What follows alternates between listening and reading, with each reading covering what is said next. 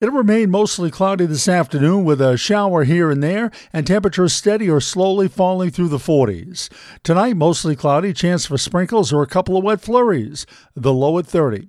Tomorrow, Wednesday, lots of clouds with a few sunny breaks and the chance for a shower or two, the high 46.